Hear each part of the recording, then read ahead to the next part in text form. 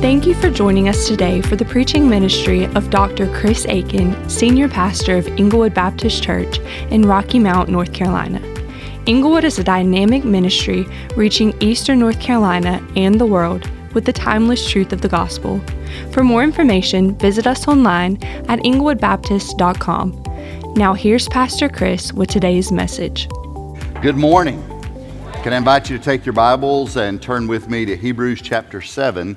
Hebrews 7, we're going to continue in this series in Hebrews and pick up on the story of Melchizedek.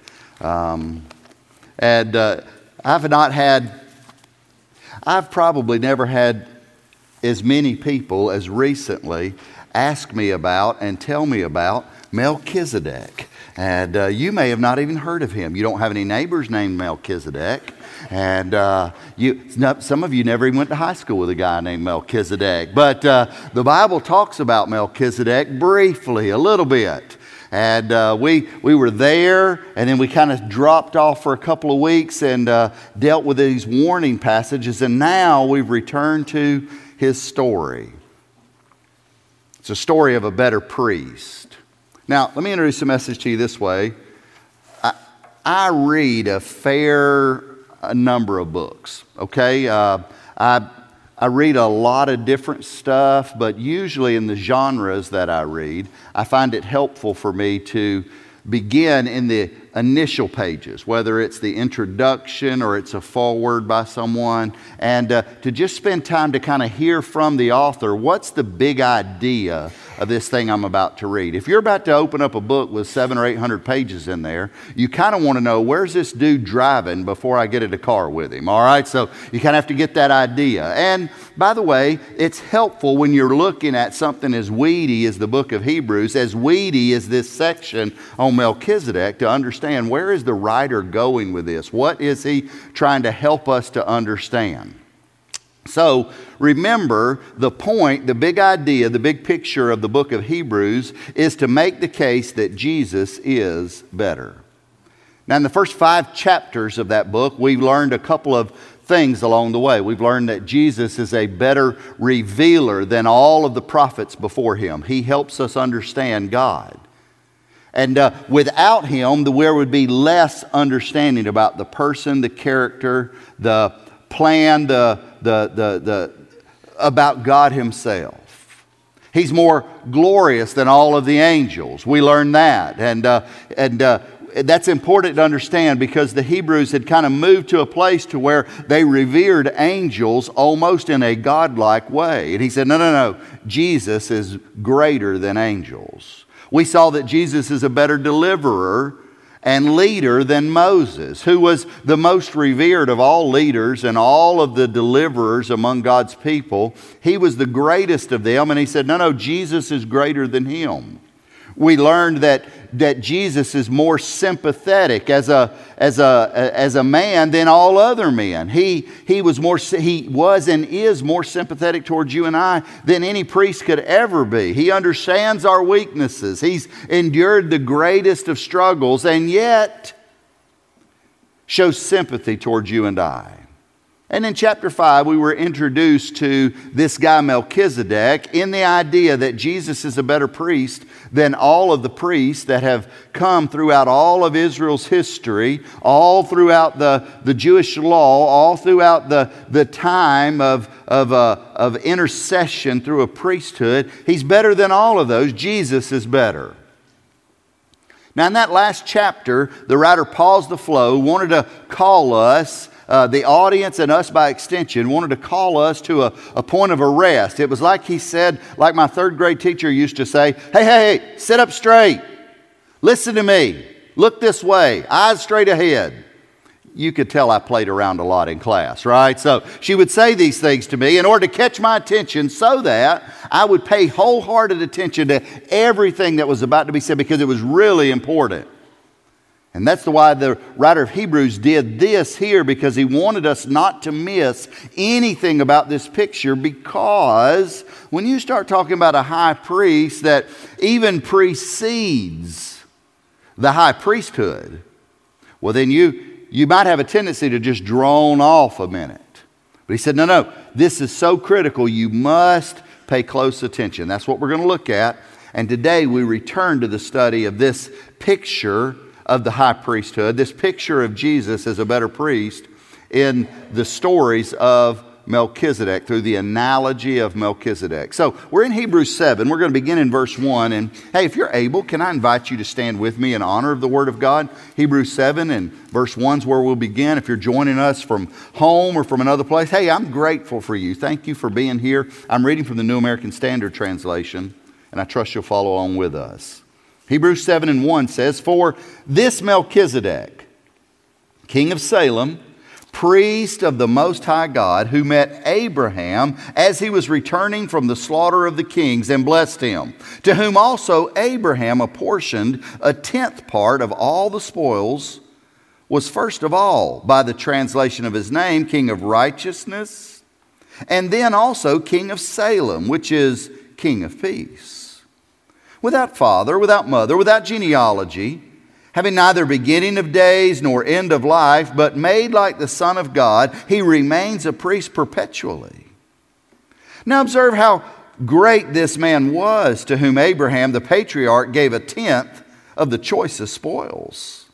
And those indeed of the sons of Levi who received the priest's office have commandment in the law to collect a tenth from the people, that is, from their brethren, although these are descended from Abraham. But the one whose genealogy is not traced from them collected a tenth from Abraham and blessed the one who had the promises. But without any dispute, the lesser is blessed by the greater. In this case, mortal men receive tithes, but in that case, one receives them, of whom it is witnessed that he lives on. And, so to speak, through Abraham, even Levi, who received tithes, paid tithes, for he was still in the loins of his father when Melchizedek met him. Pause right there. Pray with me. Father, even in these moments, would you help us not get lost in the weeds, not miss the forest for all the trees around us, but to understand precisely what you want us to know about Jesus as the better priest. And then I pray as we respond to that, it would bring honor and glory to your name. Thank you for it. In Jesus' name. Amen and amen. Thank you for standing. You be seated, and hey, if you'd like to follow along, there's an outline available for you. We make those available just so you can kind of keep up with the flow of thought, kind of like I was talking about in the beginning. But I want to show you, if I could this morning, 3 lessons on the supremacy of Christ through this analogy that's made about Melchizedek. 3 lessons that we're introduced to through the analogy of Melchizedek that help us understand that Jesus is supreme. Jesus is better. So notice with me, first of all, the lesson of the tithe. The lesson of the tithe. Now, here's my last lawyer pre-qualification small print thing that I want to tell you, okay? If this is going to take us several weeks to understand the analogy. You say, why is it going to take several weeks? It only took the writer of Hebrews a few lines, because I'm not an inspired writer of a book of the Bible, okay? That's why. And because I don't want us to miss anything, so it's going to take several weeks to unpack the picture. So you can miss a week if you want to, but you're going to miss part of the picture. You'll still get the idea Jesus is better, but can I encourage you probably for the next 3 weeks, try to be there, because you don't want to miss this. If there's any office that I think, if you could divide the offices of Christ to anything, if there's any office that's really, really important, they're all really important, but that's really, really important, it's the high priesthood of Christ. So that's what we're going to unpack together, okay? So as we do this now, I want you to notice with me, first of all, the man Melchizedek. We're looking at the lesson of the tithe. Notice the man Melchizedek. That's kind of where the writer kicks off his argument about him. And we pick it up there in chapter 7, verse 4. He says, now observe how great this man was, to whom Abraham, the patriarch, gave a tenth of the choicest spoils. So he's telling us, first of all, Melchizedek's a great man. And they're all like, who? We've never heard of this man before. Who paid attention to him? David mentioned his name in the Psalms. Other than that, we don't know much about him. Yeah, that's exactly right. But he was a great man, he says. Just as we'll be taught of Jesus' greatness in comparison to Melchizedek, we learn about Melchizedek's greatness by comparing him to the patriarch, to Abraham, the one they wrote the song about. Father Abraham had many sons. You know the one? So anyway, we're not singing it. I just want to see if you knew it. But now, he says, compared to the patriarch, they write songs about. Man, Melchizedek, I want you to see how he relates to him so that you can take Jesus and see how he relates to Melchizedek. Now, Genesis 14 tells us about this encounter with Melchizedek and with Abraham. In Genesis 14, it records the War of the Kings. And in that battle that took place, there were 5 kings, including the kings of Sodom and Gomorrah, that had gathered together, combined their forces to go to battle against 4 other kings. By the way, 5 lost to 4. And the 4 remaining kings did what was common in their day. They took the spoils. You'll read about that. They took the spoils, all of the proceeds of the losing team. They went into their homes and they took their art, they took their jewelry, they took their livestock. In many cases, they would take their servants, they would take their wives, and those would become part of the possession that was gained through conflict. You say, that is a terrible time to live. I know, right? But it's still the truth. And this took place, and since Sodom had fallen, some of those who were taken were the people of Lot, Abraham's nephew. Lot and his wives and children and possessions and all were taken as part of the spoils of war, and they were carted away into slavery, and the word got back to Abram. He learned that his nephew, along with all of his possessions, were taken, and then notice how he responds. Genesis 14, beginning in verse 14. When Abram heard that his relative had been taken captive, he led out his trained men, born in his house, 318, and went in pursuit as far as Dan. And he divided his forces against them by night, he and his servants, and defeated them and pursued them as far as Obah, which is north of Damascus. And he brought back all the goods, and also brought back his relative Lot, and with his possessions, and also the women and the people. Now, you may say, well, yippee-ki-yay, so what? Well, listen, this is a big, big deal. Abram, who was a farmer, an agriculturalist, but like most men, he was like the men that settled the Wild West who were handy with the iron. He was handy with a sword. And he gathered together this small group of men. You say 318 small. It's small compared to the armies of these 4 kings and all the slaves that they had. It was the equivalent of taking a Navy SEAL team and going up against a division-sized element of thousands.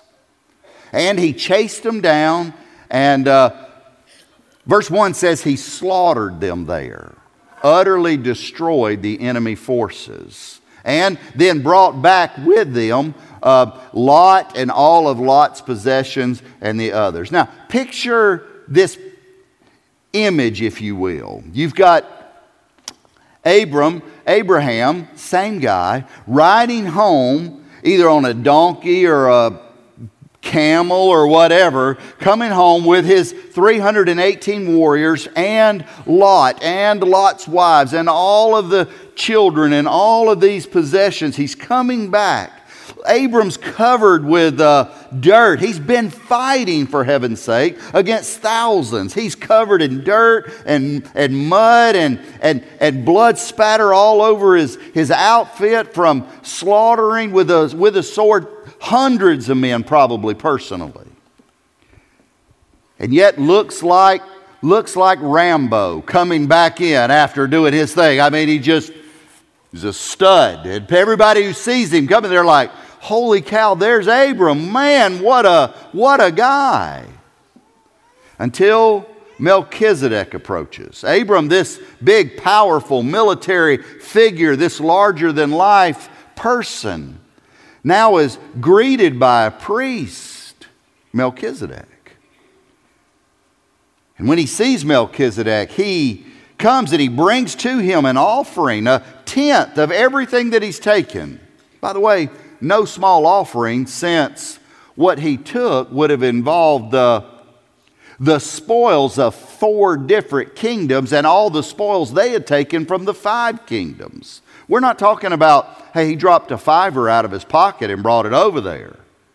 This guy right here brought, I have to make it up in my sanctified imagination, I mean millions of dollars, and brought it to Melchizedek as an offering. You say, why?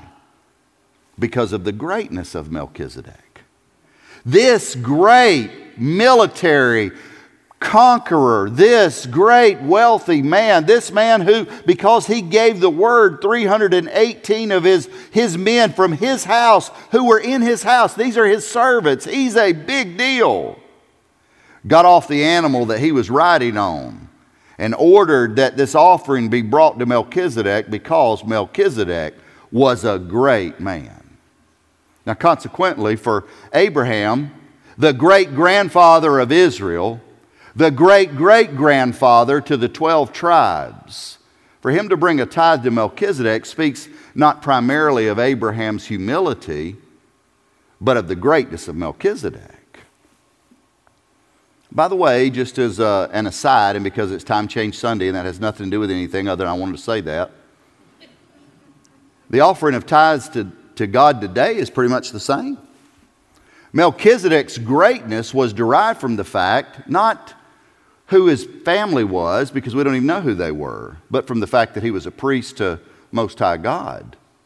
It actually, his significance related to how he related to God himself. You say, well, why did you bring that up?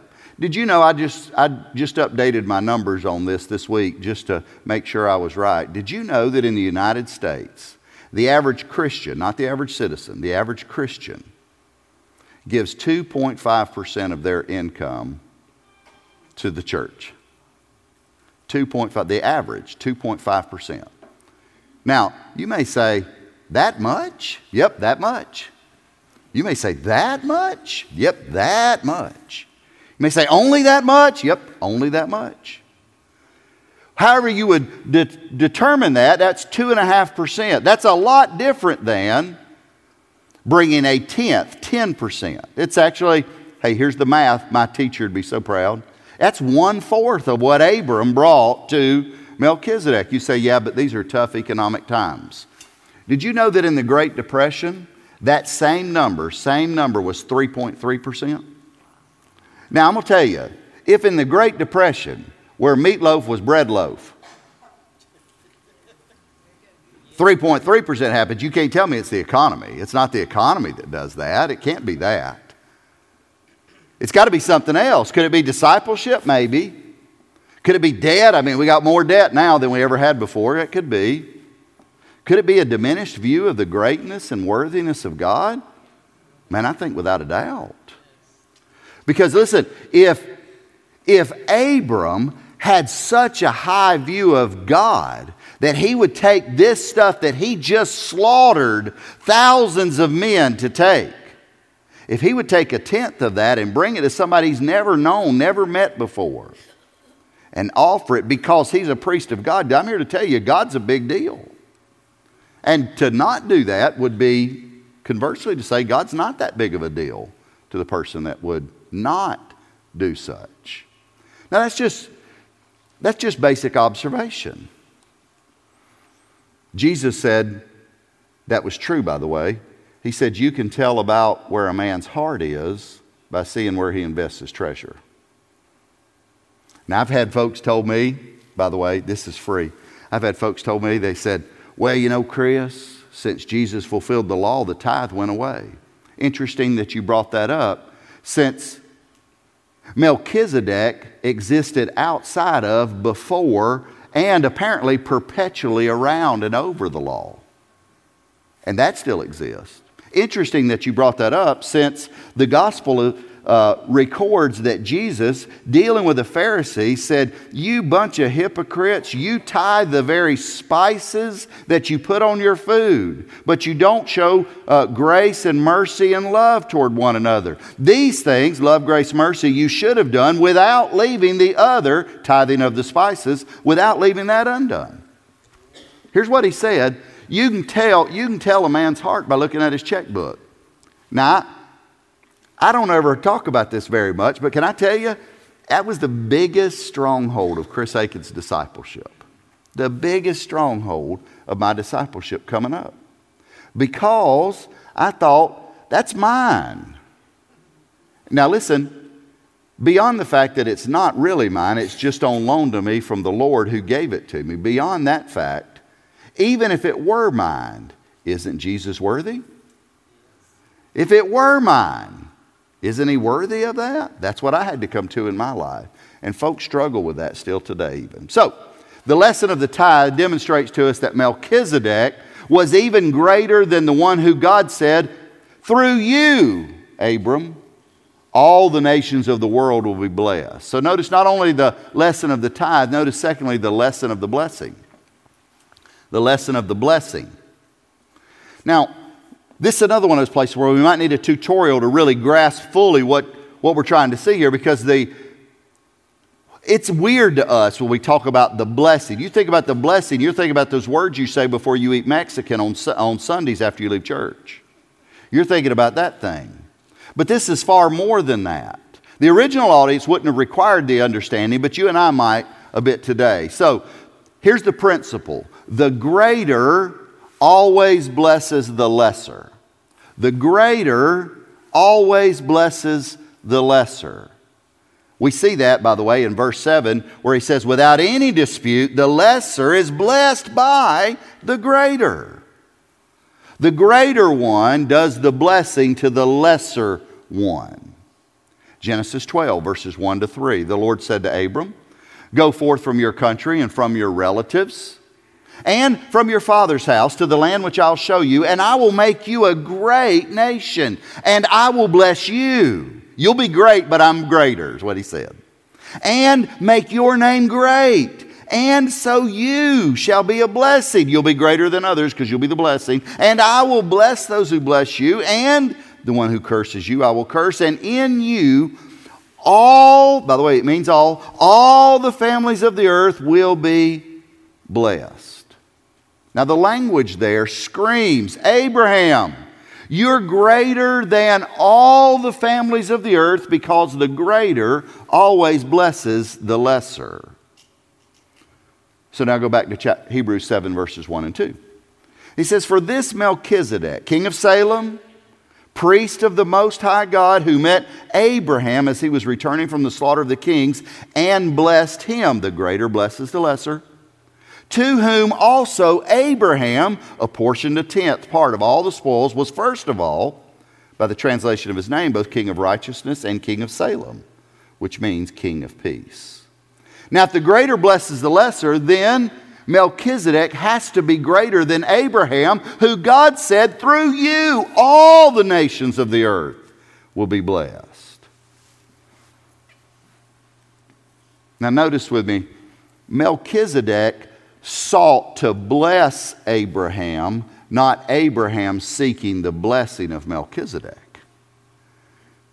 That's a big deal, because it's God who sought out Abram to start with, and it's Melchizedek who sought out Abram here to do the blessing. You think, I got to go impress God so he'll bless me. Ridiculous. God's a blesser by his nature. That's his personhood. That's who he is. And he sought out Abram in order to bless him. Melchizedek sought him out. He met him. And then he blessed him. And then, catch this, Abraham yielded before Melchizedek in order to receive the blessing. See, Abraham could have said, I don't know this strange man who's coming to me. One of you 318 men, go separate him from me. You're my security. You're my detail. You guys make sure he gets away from me. I don't want to talk to him. I'm tired.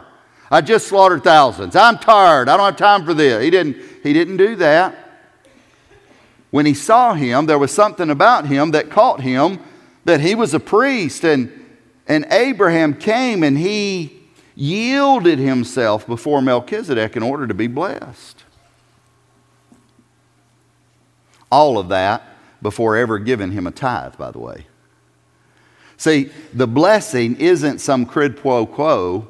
Hey, you've blessed me, so now I'm going to give you something.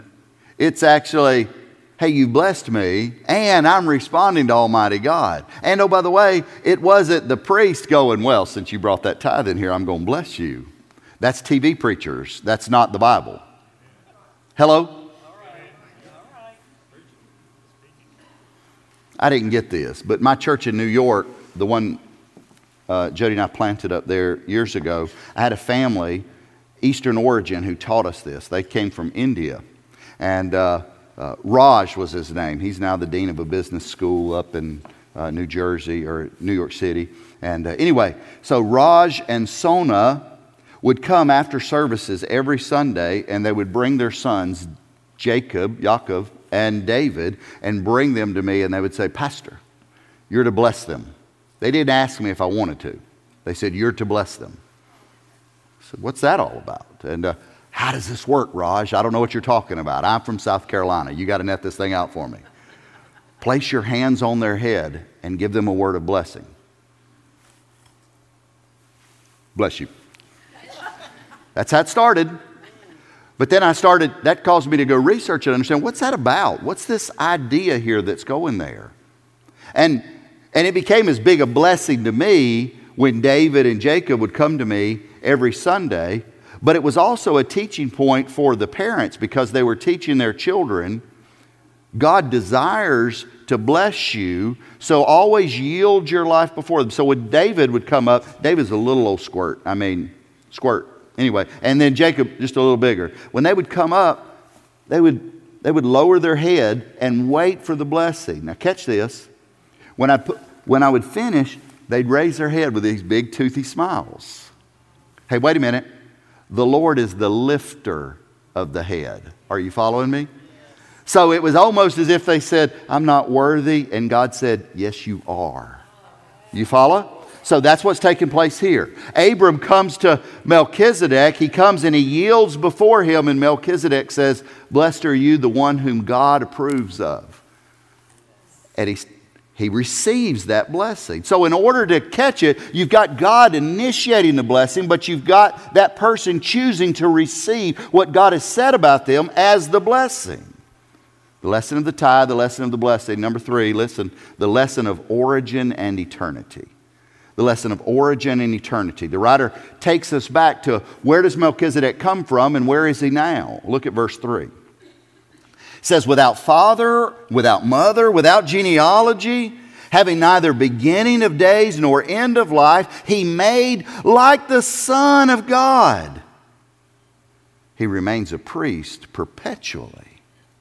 Now, Melchizedek is a type of Christ, but he is not Christ. He is not a pre-incarnate vision of Christ. We call that a Christophany. He's not the second person of the Trinity appearing in the Old Testament. That Jesus does appear in the Old Testament in the second person of the Trinity, the Christophany. This is just good free Bible trivia for you. An example of that would be the angel that Joshua spoke to outside the walls of Jericho when he said, are you for us or are you for our enemies? He said, no, I am. Boom. End of story. Finished. We're done. That's a pre-incarnate vision. That's not what's going on with Melchizedek. This isn't a statement that Melchizedek was not human. He wasn't an alien from Mars. He didn't come from Roswell. I'm going to be there in a few weeks and preach about that probably. He's not. He didn't come from one of those places. He's human. He had parents, and one day he died. The point was, he had parents and he died, but you never knew when he came, where he came from, or where he went, because his story's not mentioned anywhere. Now that's a big deal for the audience here, because in Jewish culture, much like our own, but maybe to an amped up degree, your ancestry, your lineage was a big deal.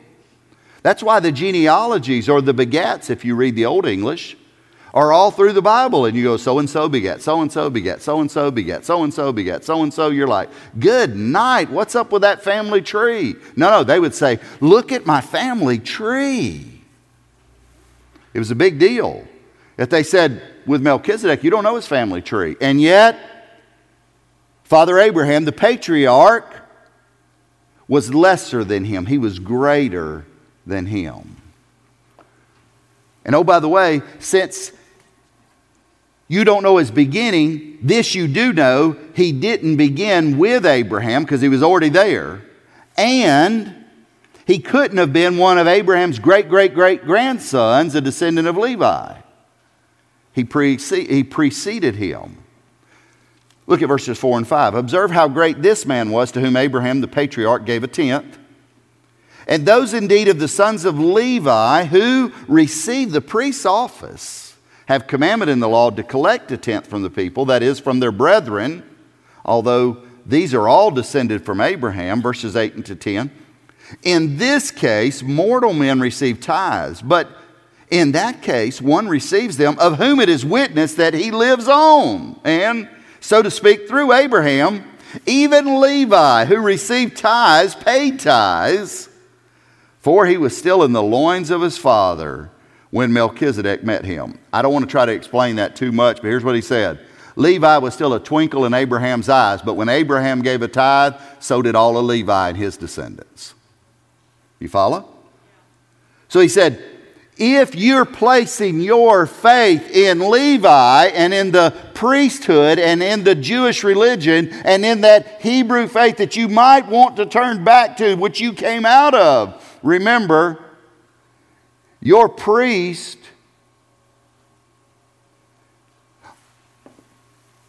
gave honor to the high priest of God like Melchizedek. So here's what he's telling them. Jesus is better. The role of the Levitical priesthood and the role of the sacrificial system would have been unrivaled in the audience's mind, even salvific in the minds of the Jews. But in Abraham, that even honored Melchizedek as priest of the Most High God, the lesser before the greater. Notice finally, Melchizedek, you don't read about him again. This is it.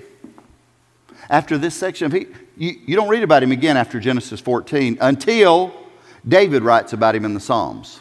1,000 years later. He's not in the Chronicles. He's not in Kings. He's not in any of the other writings. He's not in any of the historical stuff. He's not in any of the passages of the Judges. You say, well, where'd he go? He didn't go anywhere. But David, 1,000 years later, under the inspiration of the Holy Spirit, in this messianic psalm, mentions him in Psalm 110. Notice what he says in verse 4. The Lord has sworn and will not change his mind. You, Messiah, are a priest forever according to the order of Melchizedek. Now you say, how did David know to write that? The Bible, the New Testament teaches us by the theopneustos of inspiration of Scripture. Because all Scripture is, here's what Paul told Timothy, theopneustos, God breathed. Here's David praying, writing love songs, gets to this one about the Messiah he's not met yet, who actually will be a descendant through his line centuries later. And he says, and you will be a priest forever according to the order of Melchizedek. I imagine David got up after writing that and put, who? Melchizedek? That is weird. And that's exactly right. Why did God bring back Melchizedek to memory 1,000 years after Abram met him on that road? For the same reason I think the writer of Hebrews wrote 1,000 years after that. Jesus is a better high priest according to this same order of Melchizedek. Jesus is better. He's a better revelation of God. He's more glorious than all of the angels. He's a better deliverer than Moses. He's a better high priest than Aaron and any of the Levites and even Melchizedek. And if you know him this way, then you can celebrate him. And if not, then this same Jesus would call you to turn to him and trust him today, because Jesus is better. Would you pray with me? Thank you for joining us today. We hope this message has been a blessing.